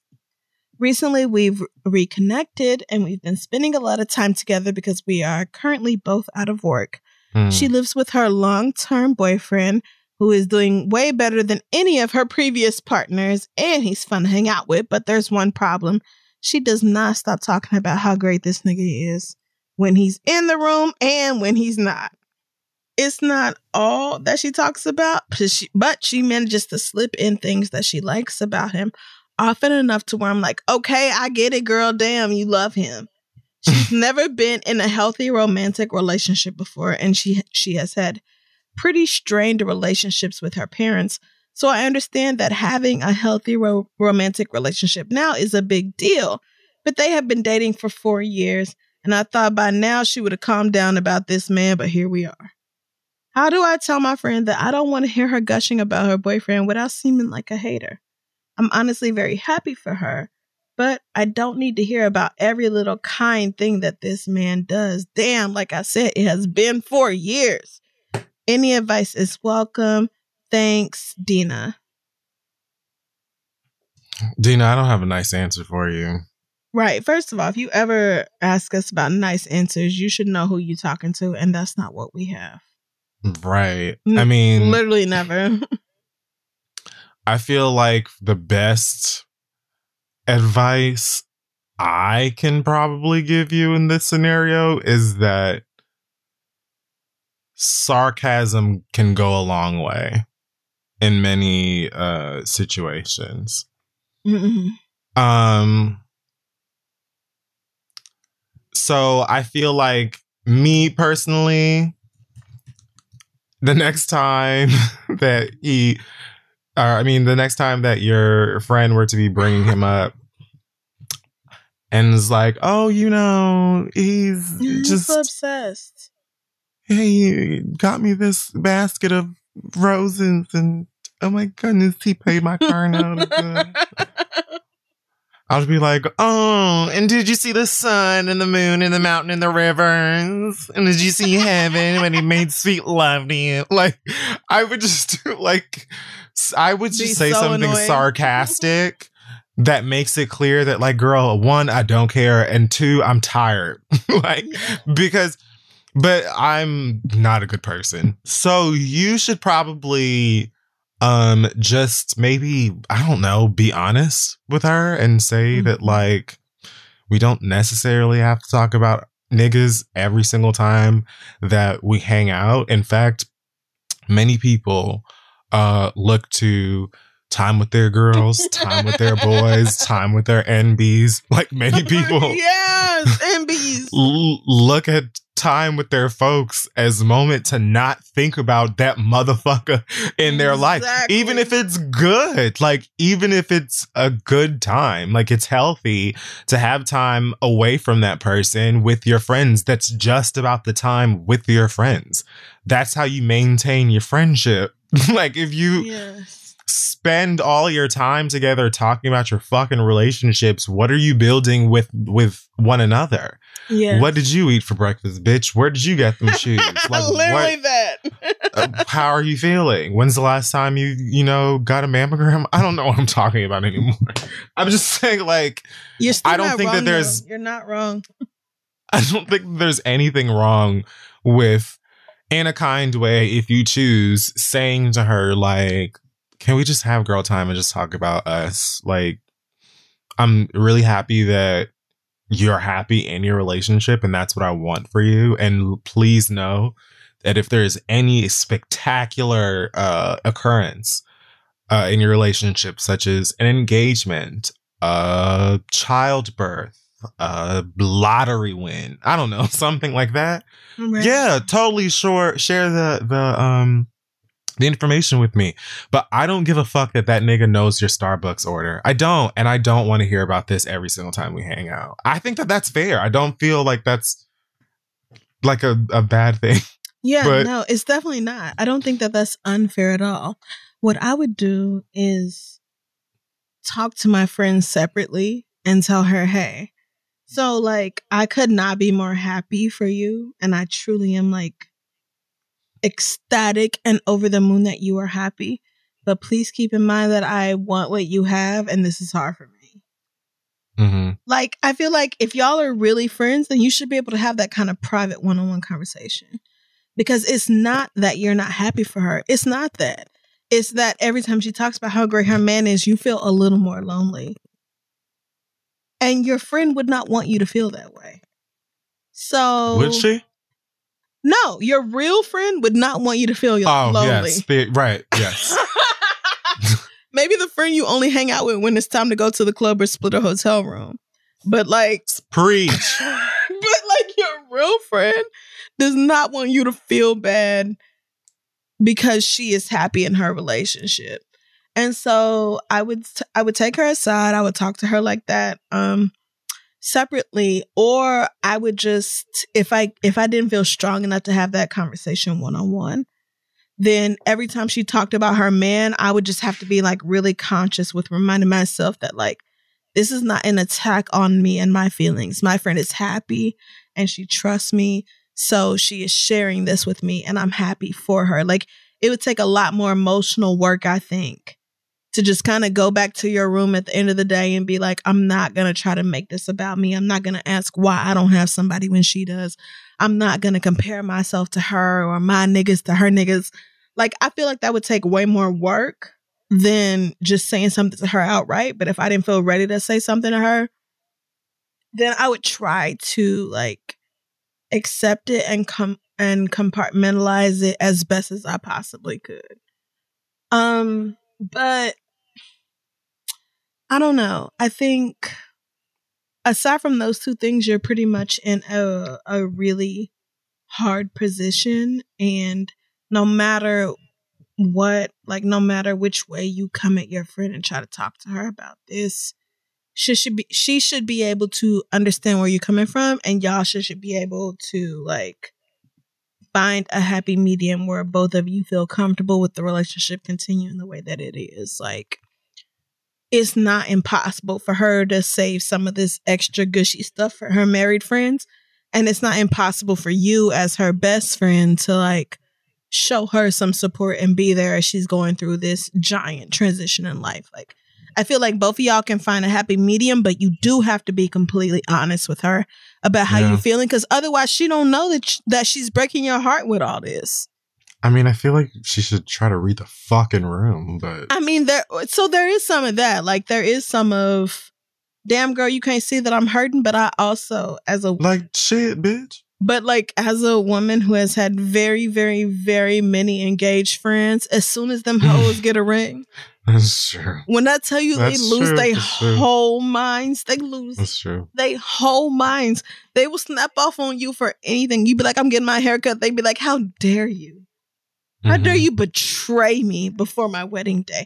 When you know everybody's hair has to be 3 1/4 length past their shoulder bones for my reception. How dare you? This is like barely an exaggeration. It's this is honestly exactly like the one truth. step. Like, this is so true. This is actually how the girls act. So like, I get it. I really do. I only get it because I've seen so many of y'all go through it. But like, be real with what your friend can handle and don't be mad at her because this is hard for her. The thing is, like, I feel like society or your parents or whoever, the Bible, the church, somebody has lied to you, because you can actually be happy for somebody and be jealous of somebody at the same time. That is completely possible. What it's about is the support that you show the person. It's about whether you're mature enough to handle the way you feel about it. Can you handle the fact that, can you even acknowledge to yourself that you are happy for the person you love and jealous because you wish you were also in that position? Can you even truly acknowledge that to yourself? A lot of y'all can't. So there's a lot that goes into it. I'm not trying to minimize that at all, but it is very possible And I would say, if you love your friend and you want this to be your friend for life, y'all should find a way to work through it. I've never been jealous of any of my friends who got married, so I can't say I understand. And in fact, every time I've been that bitch backstage giving that bitch a shot of vodka or whiskey or something, saying, you could do it, bitch. Like, I'm the one encouraging her to marry y'all's bum asses any goddamn way. So, yep. Awesome. But that doesn't change my message. It really doesn't. Yeah. Find a way, if you really love this woman, find a way to support her. And that goes both ways. If you're the one giving out all the energy and you're not giving none of it back, then reassess this person's position in your life. But if y'all really care about each other, please talk to each other. Say, hey, because I know it's hard. Send her a text, or when y'all talk on the phone or in person, say, girl, this is hard for me. So please just let me get it out because this is hard for me to say.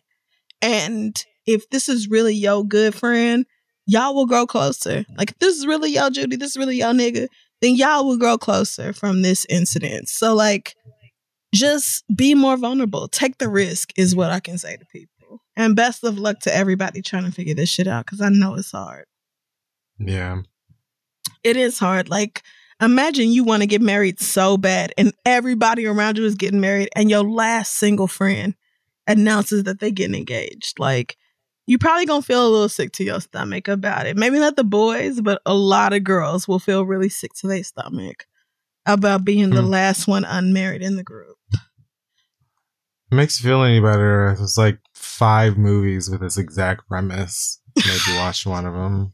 I mean, I don't think any of them have black women in it, but I don't know. Oh, don't worry. I'm sure Issa will make a movie like this soon if it's not already in development. But yeah, talk to each other and let us know how it goes. That is going to wrap up the questions for this week. Make sure you send yours to asktheread@gmail.com. So it's time for the read. And I just have a couple of words for 2 white boys that need to remember that they're white. Amen. Okay, so for the first one, I'm not even going to take too much time on this one. The Chet Hanks, there will never be a white boy summer. It's just called summer. It's just summer. It's just, every summer is a white boy summer. All of them. There's nothing different, interesting, or exotic about you just because you claim you love black women and you fucking, I don't know, listen to Bone Thugs and Harmony or whatever. We don't care. We don't care. There's no, not the Trump supporter white boy, the Jack Harlows and the John B's and the blah, blah, blah, blah, blah. No. I guess you're trying to name white boys that black folk like, but don't nobody really give a fuck about you, bruh. I want for you to stop. I want for you to just leave us the fuck alone, bro. Your daddy is Tom Hanks. It's not even like your Bahad Behavy, who was like, girl, I just made $1 million on OnlyFans in 6 hours because I damn sure couldn't rap. Like, you have... Your fucking dad is Woody. Bitch, leave us the fuck alone. Like, stop talking to us in this fucking accent and saying, black queens this and black queens that, because you weren't prepared for, in the pre-production for White Boy Summer and Black Queen Summer, whatever the fuck dumb shit you thought you were doing. You weren't prepared for us to find out about you allegedly abusing your last black girlfriend. Oh, but we did, motherfucker. We did. We found out. And you know who else found out? That frying pan that you got cracked over the head with while you playing games. We haven't forgotten that you feel like you can say nigga. There's nothing interesting, exotic, or fun about you. I want for you to just enjoy the fact that you have money, you were born into it, and you've done I don't know, 5 roles, I think, on TV or something. Leave us the fuck alone, my nigga. Leave us alone. Oh, called you the wrong thing. I don't want you to get too comfortable. Leave us the fuck alone. White Boy Summer is never going to be a thing. Never. It's just summer. Y'all ruin it every fucking year, and this one will be no different. Okay? Get stitched up and fuck off. Amen. Next. I talked about Justin Bieber and this weird Martin Luther King Jr. placement that he has on his latest album. Well, the Biebs decided to open up and discuss the controversy when he was on Clubhouse, apparently. Why? Even I would not go on Clubhouse. Why would you do that? Someone's gotta. So, here is what he has said, according to an article that I am reading on Billboard. Okay. Oh, I'm so tired. Being Canadian, they didn't teach us about Black history.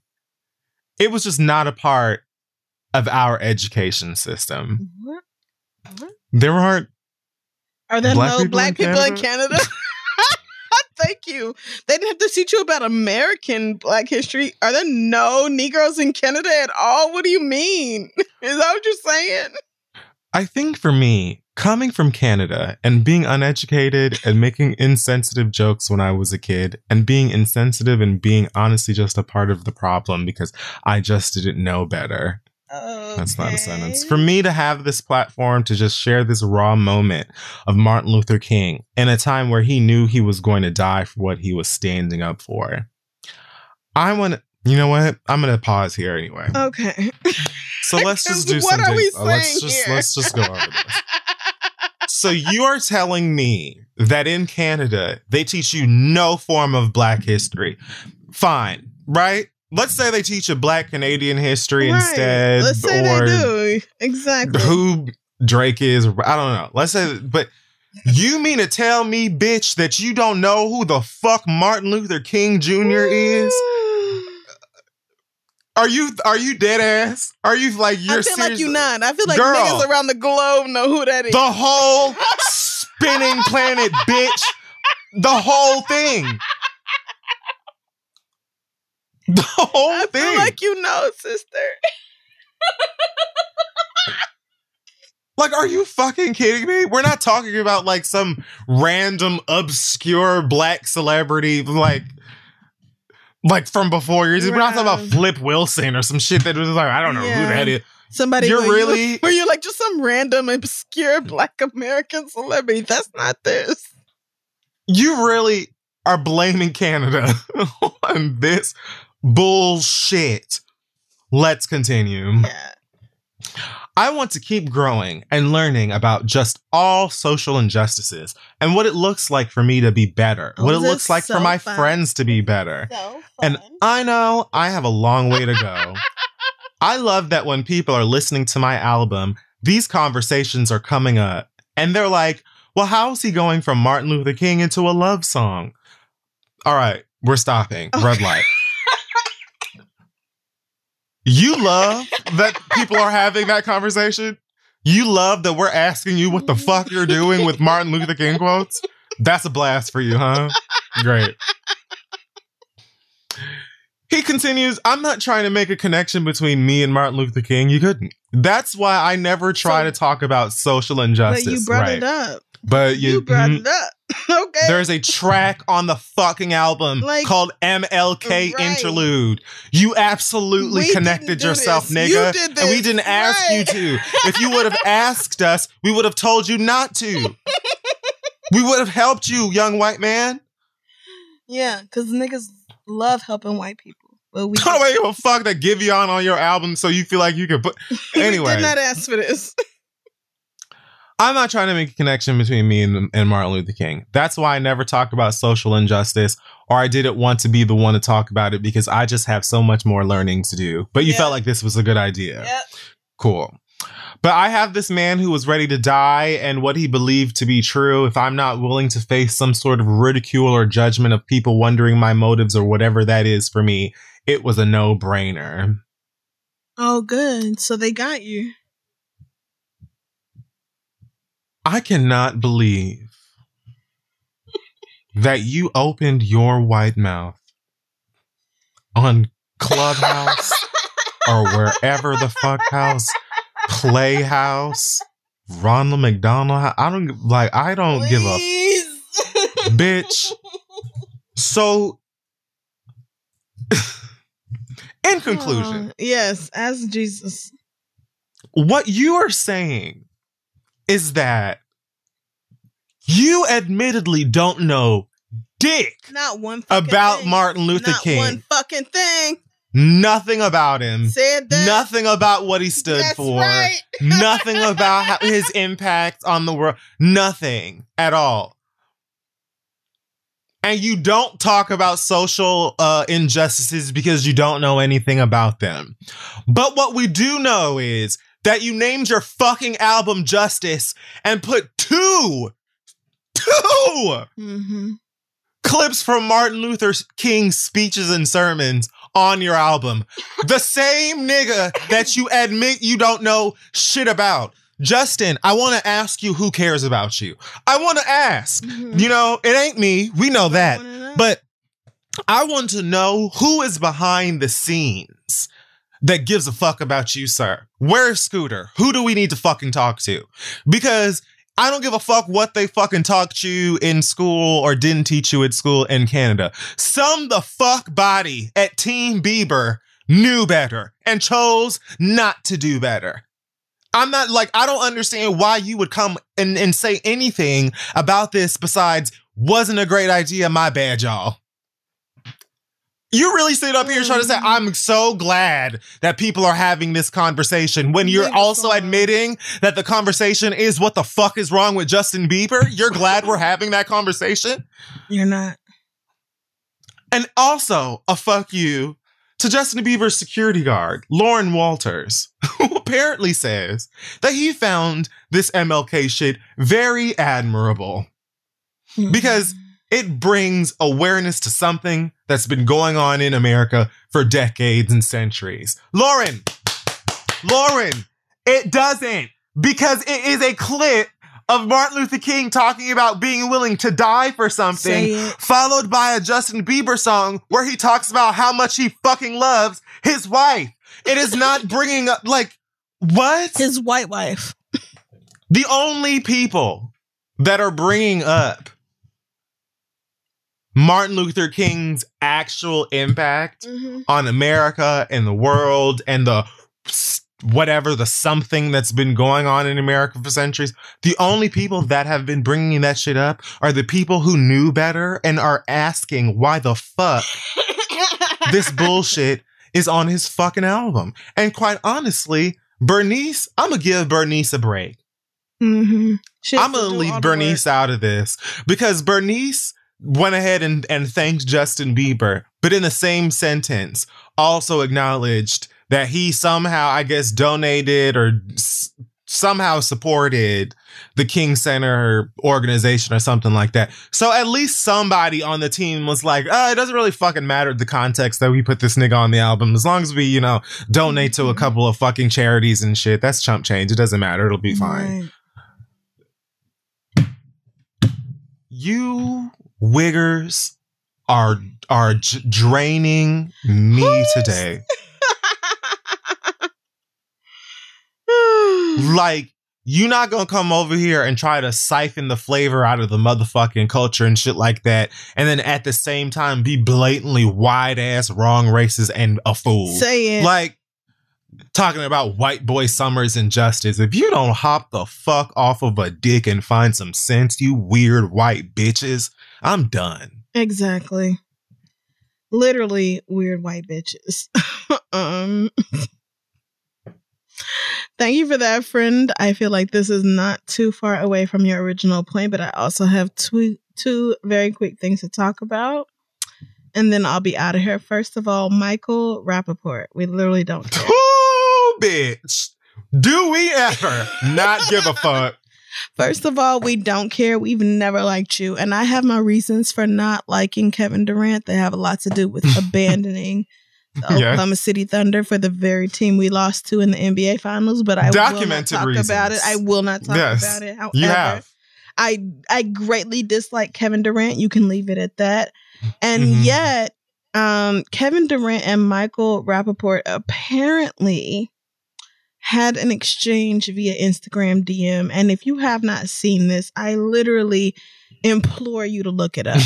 because in late March, Michael Rappaport published these screenshots where at Easy Money Sniper is DMing Michael and calling him a bitch, calling him a dickhead, calling Chuck his baby daddy, saying that, you know, it was dumbass questioning, calling this nigga a cunt, a pasty cum guzzling bitch, said he was gonna spit in this motherfucker's face when he see his dirty ass.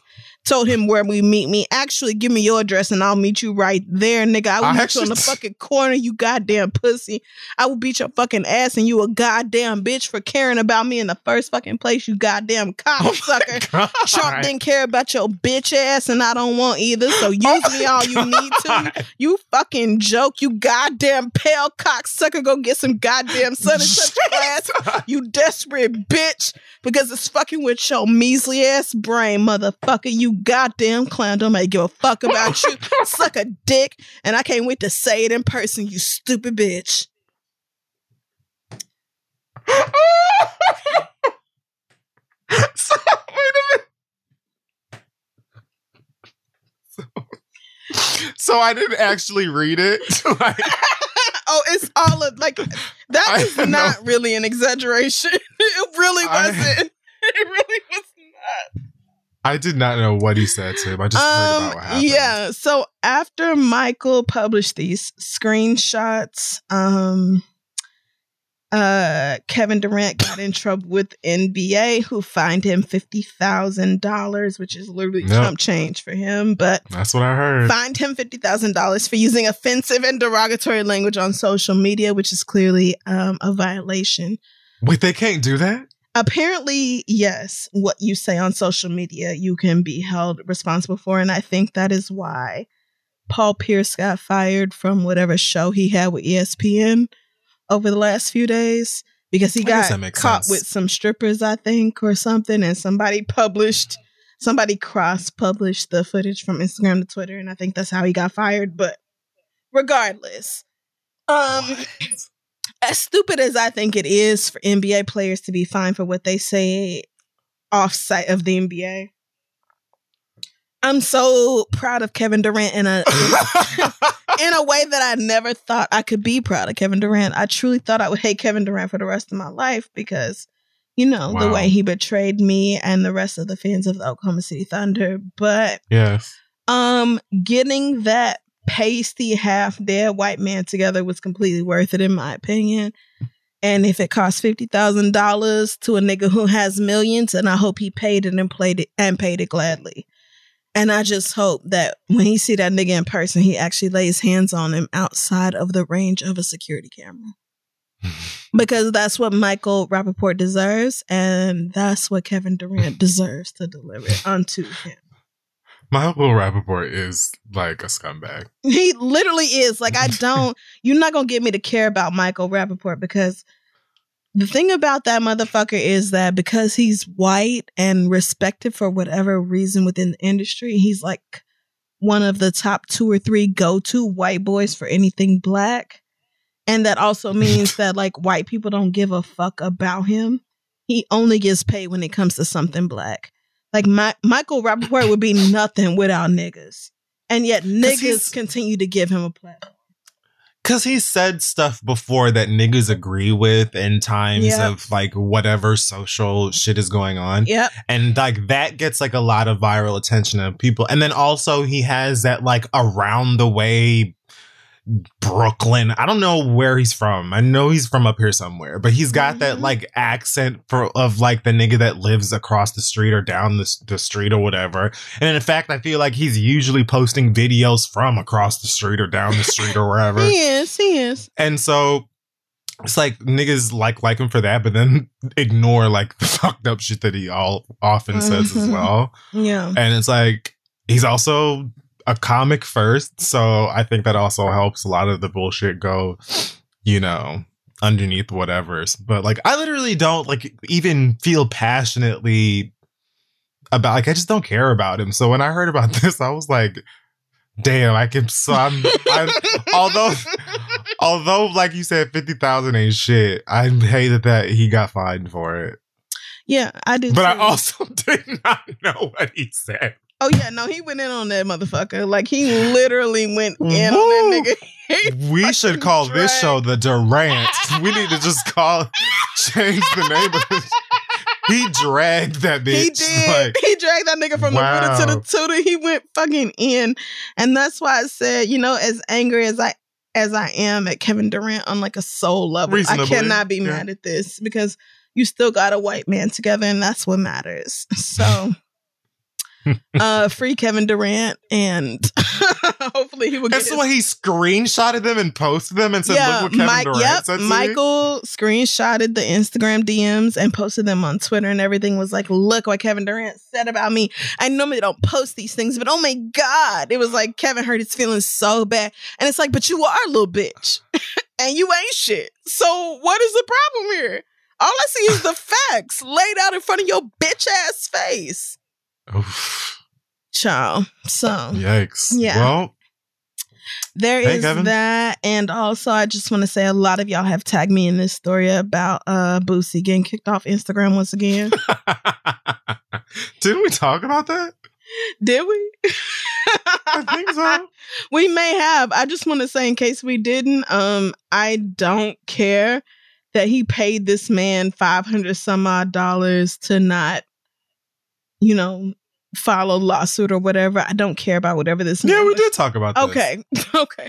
I just want to make sure y'all know I literally don't care that this man was paid or whatever else, because Lil Boosie is a cancer upon society and we are better off without him having a social media platform. So let's just be super clear about that shit. You ain't never gonna catch me raising up the flag on behalf of that nigga. Stop asking. Boosie is like, at this point, he's a TV show that you either watch or you don't. Yeah, he's like the Kardashians. It's like that's either your type of entertainment and you really desperately want it, or you could absolutely live without it. Right. I think everyone knows what side I'm on. And you know what? On today, I'm gonna let everyone have their things. But what unfortunately we won't have is a Boosie Instagram for now. And until he makes like the next backup one or whatever, and then does something else stupid to get that one fucking blocked or deleted. And then he's going to blame Mark Zuckerberg, another fucking idiot who has no idea who he is. Leave that man out of it, please. You either live for Boosie vision or you don't. And I don't. Right? I'm so glad you stuck that part in there because I don't live for it at all. And I don't care if he gets booted off of Instagram 1,000 trillion billion times. I don't. That's going to be fine with me every single time because this is the same person who orchestrated, like, for lack of better words, a rape for his underage child. Like, this is the same person who bragged about having some hired sex professional assault his young child. So I'm not, whatever argument you think you finna make, think about that first and then don't talk to me about Lil Boosie. It super dives right back into your point of everybody being completely like, when it comes to niggas, especially niggas of influence, it's just like, oh, I don't give a fuck that he stabbed my mama in the face. Literally like, that. I love his music. Okay, I guess. You can do that all you want to, but leave me out of it, nigga, because I am not you, and that shit is never gonna be okay with me. And I feel like that's all I'm asking of niggas. Stop talking to me about Lil Boosie. I'm never gonna be on his side. I don't care what the white folks do. People even tagged me a couple of times on Twitter in this video of him being mistaken for Flavor Flav or something in the airport. Oh God, that was so funny. Which is hilarious. But like, I didn't even watch that. Like, I laughed when I read about it because it's funny. So mad. You didn't watch the video. I didn't watch the video because I just don't want to look at him. Like, I don't like. Yeah. I just don't care. I'm tired of it at this point. I'm certain that he'll do some other really ridiculous, foolish shit that we will have no choice to talk about. And if it makes y'all laugh, then great, mission accomplished. But me genuinely on my own as a person, could not care if he paid me. Well, I guess you do. But like, but you would have to pay me way more to care. We don't care. It's just so foolish. It's like ultimate nigga. It's the final boss of nigga. Exactly. That's exactly it. It is just the niggeriest of the nigga shit we cover on this show. And if you're asking us to be sorry for a man who is so vocally against the very things that we are as human beings, it's not going to happen. Please stop asking. I can't do it, sis. I'm Go so ask sorry. some straight show. Go ask some cisgender heterosexual show. Literally, go ask anybody but us, because the answer is no. And that nigga's regional. Suck my dick. How you feel about that? He is. I'm sorry. Boots. I'm sorry. So I'm not even that motherfucking attached if we keeping it a buck, because that nigga been regional. Oh, damn. The nigga's making it personal. Get mad. I don't give a fuck. But the thing is, you're not wrong. Like, when it comes to Louisiana, Lil Weezy and Birdman, probably the biggest niggas out of Louisiana in hip hop. And I don't see that changing. I don't think it's like exclusive to Louisiana. I'm sure it's like sprinkles of like, you know, neighboring states and other parts of the South and stuff like that. But it, like, I myself never had no motherfucking attachment to like Boosie records growing up, the same way that there are probably loads of fucking Florida songs, Miami records, and artists that other people could say the same about. But maybe like niggas in Atlanta love them because they got mad family in fucking South Florida, et cetera, et cetera. Right. So like, I'm not fucking going to the ends of no goddamn earth for that nigga or his Instagram account or his right to put iced honey buns in his Frosted Flakes. Fuck that. I don't care. Leave me alone. Yeah, no, I feel you. And that's why I leave out like niggas from Houston, niggas from Atlanta, niggas from Dallas. Because I get that they're like their own regions with a huge national representation, or at least bigger than what Boosie ever was. But like, you regular ass niggas who was real fucking popping in yo city, in Louisiana and Mississippi and Alabama and all that other shit, like, it's not gonna get bigger than what that nigga has done. And I truly don't care when what you are doing is so harmful to my own niggas. That's the thing. Like, y'all say this shit, like the people you talking about still supposed to support you. And that's where you have us completely fucked up. So no, I don't care that Mark Zuckerberg, right. So I don't care that Mark Zuckerberg canceled your second Instagram account that you wasn't supposed to have because you got banned for the first one.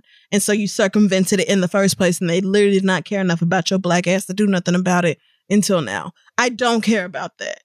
The gag is, not only did Mark Zuckerberg have nothing to do with it, I wouldn't be surprised. I wouldn't be surprised if it wasn't even a human being that did it. Like, I wouldn't be shocked if there's just some sort of algorithm or system within Instagram where when you get a certain amount of complaints or something, yes. Like, I mean, automatically shut your shit down. If the very same app can turn your face into a butterfly or a sock or put music in your eyes or whatever fuck shit, I wouldn't be surprised if just being flagged is enough to be like, boop, shut down. So I wouldn't even get, like, we know Mark Zuckerberg has no idea who Boosie is. Yeah, no, definitely not. Definitely not. But I wouldn't gag if it's like not even a person doing it. And if it is, girl, they're like, they probably hate Mark Zuckerberg. So like, shut up. Leave the rest of us out of it. And I think that's going to wrap up this week's episode of The Read. Check us out on social media at This Is The Read. Our website is thisistheread.com. And you can find our merch at shoptheread.com. Kid Fury, any news for you this week, friend, before we leave? Not really. I don't remember if I said it last week, but SPF. You know what I'm saying? Get some SPF in your life. Important.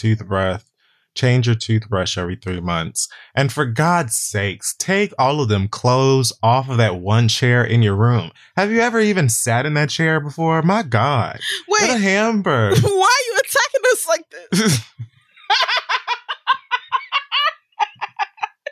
It's about 8 dresses on one folding chair in my room right now because I just have. You got a closet right there. Just. What are you waiting for? Because they like breathing. That's what I tell myself. They like breathing in the wild. Yeah, that's it. I'm going to bed. All right, y'all. Take care of yourselves, and we will see you next week.